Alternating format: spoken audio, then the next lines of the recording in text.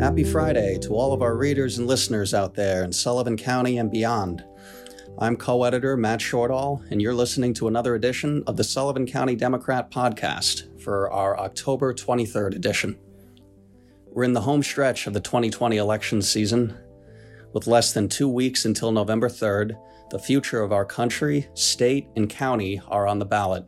Our top story in today's paper, staff writer Isabel Braverman sits down with the candidates for Sullivan County District Attorney, acting DA Megan Galligan and former County Court Judge Frank Labuda, to hear each of them make the case for their candidacy.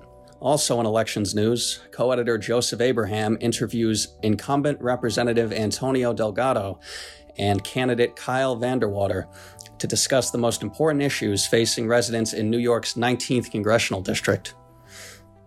Finally, former editor Carol Montana interviews candidates for New York's 101st Assembly District, which includes part of the town of Neversink. See more of our elections coverage with our continued publication of candidate statements, with more of those to come in upcoming editions.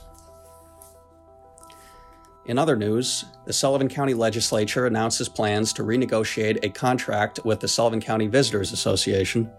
The Catskill International Film Festival is set to host a weekend-long virtual event, and community members rally in support of Hurleyville firefighter Jim Kaufman, who is fighting for his life and in need of a kidney transplant. In sports news, a hyper-intense workout at Untouchables Boxing Club benefits all comers. The heavy hitters dominate the Liberty Men's Softball League. And we announce the winners of the Sullivan County Longbeards Youth Turkey Hunt. All of that and more inside the pages of the Sullivan County Democrat, available on news shelves near you. Be sure to follow us on all of our social media platforms, and as always, have a safe and enjoyable weekend out there.